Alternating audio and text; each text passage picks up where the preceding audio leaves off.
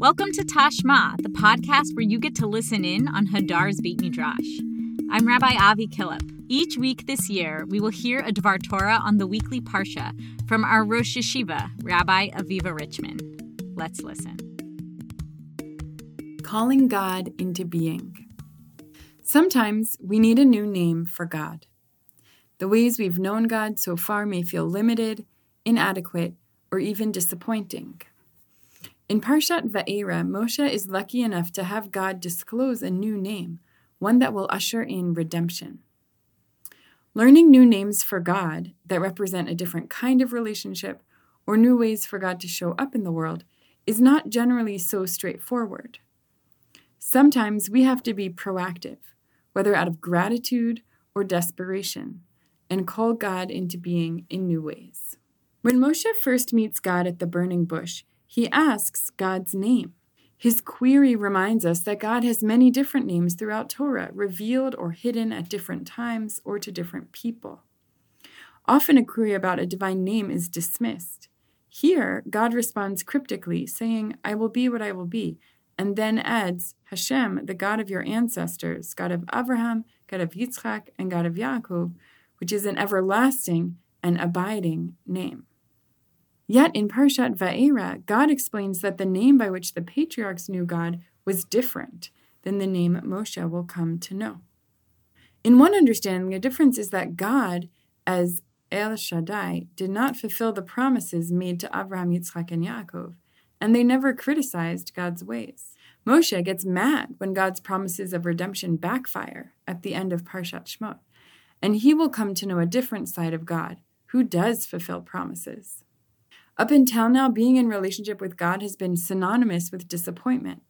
Now, God is ready to show up in a new way. In contrast to Moshe, to whom God divulges divine names, others proactively name God. Hagar names God out of gratitude after a divine being saves her son Yishmael. And she speaks of, quote, God of my seeing or being seen, El Roi. There is something subversive in Hagar's act of naming God, an act that a parent generally does for a child, coming from a position of power. A name expresses a vision for what someone is or could become, and from the perspective of a parent also contains an element of expectation for what a person should strive to become.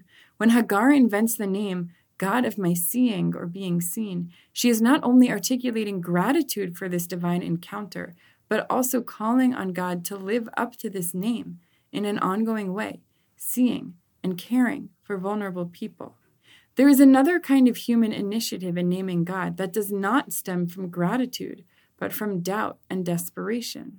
In Midrash traditions, we find that both Avraham and Hannah call on God with new names, stemming from their respective experiences of infertility. According to the Talmud, Hannah invokes God by a new name which no one had used before. Hannah calls on, quote, Tzivaot, God of hosts, who created a world teeming with creatures and must have the capacity to give her just one child. This name is not merely descriptive, it is strategic. She demands that God show up for her through this quality of abundance. Her frustration and anger about not having a child lead her to engage with God on new terms. Though she cannot birth a child, she can generate a new name for God. Intriguingly, a parallel tradition exists about Abraham. In an almost identical formulation, Abraham too calls upon God in a way no one had before, in the language of Adanut, or dominion.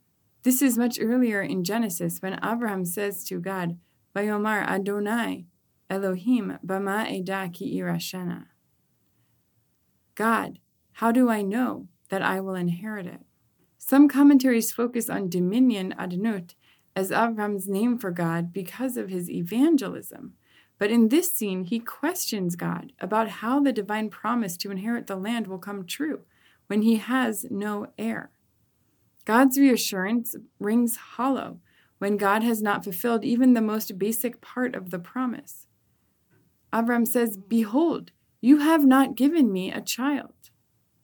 The directness of this speech is paralleled by Moshe pointedly saying to God that the promise of redemption has backfired. Quote, "You have not saved your people." Contrary to the interpretation we saw above, that asserted the patriarchs did not criticize God's ways even when promises were unfulfilled, Abraham does seem critical of God in this moment. What could be the meaning of a name that focuses on God's dominion, Adanut, if in fact it is born out of Abraham's frustration, disappointment, and perhaps even doubt about God? One midrash links this name to God's capacity to overcome fate, in those times seen as what was inevitable because of astrological signs. In this reading, Abraham was destined to be infertile based on astrology, but God had power over this fate. The point of the name of Adanut is that God is my master, not fate. Like Hannah, in the context of Abraham's infertility, this aspect of God is not something he has personally experienced yet. And unlike Hagar, coming up with a name for God after an encounter that has demonstrated the divine capacity of generosity, Abraham is calling upon God to show up for him in a new way that defies his fate of infertility. It is not responsive, but proactive. Abraham's naming of God as Adon carries a legacy.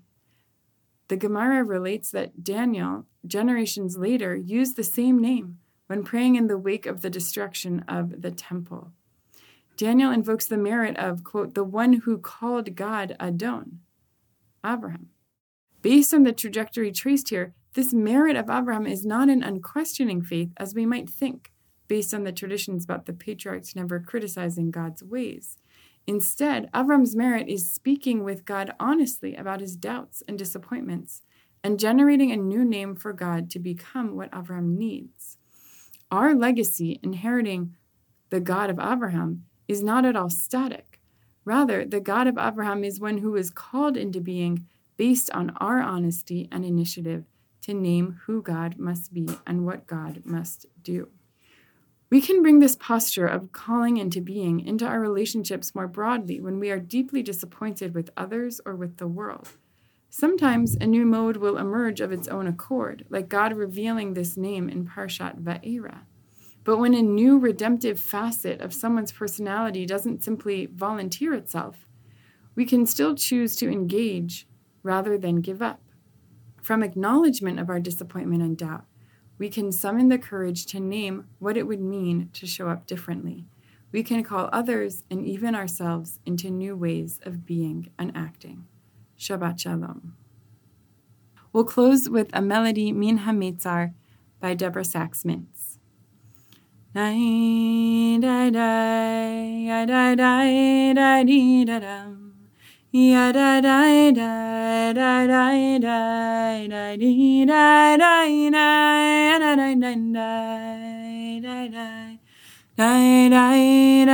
da dum. Ya da da da da da da da do.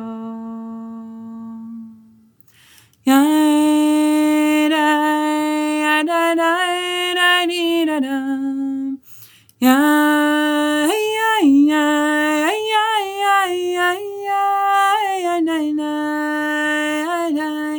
ya da da da dee da dum, ya da da da da da da do, ya da da da dee da dum, ya da da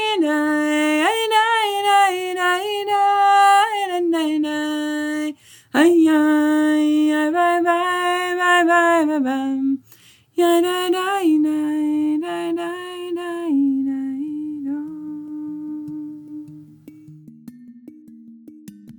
This episode of Tashma was produced by Jeremy Tabak and Sam Greenberg and edited by Evan Feist.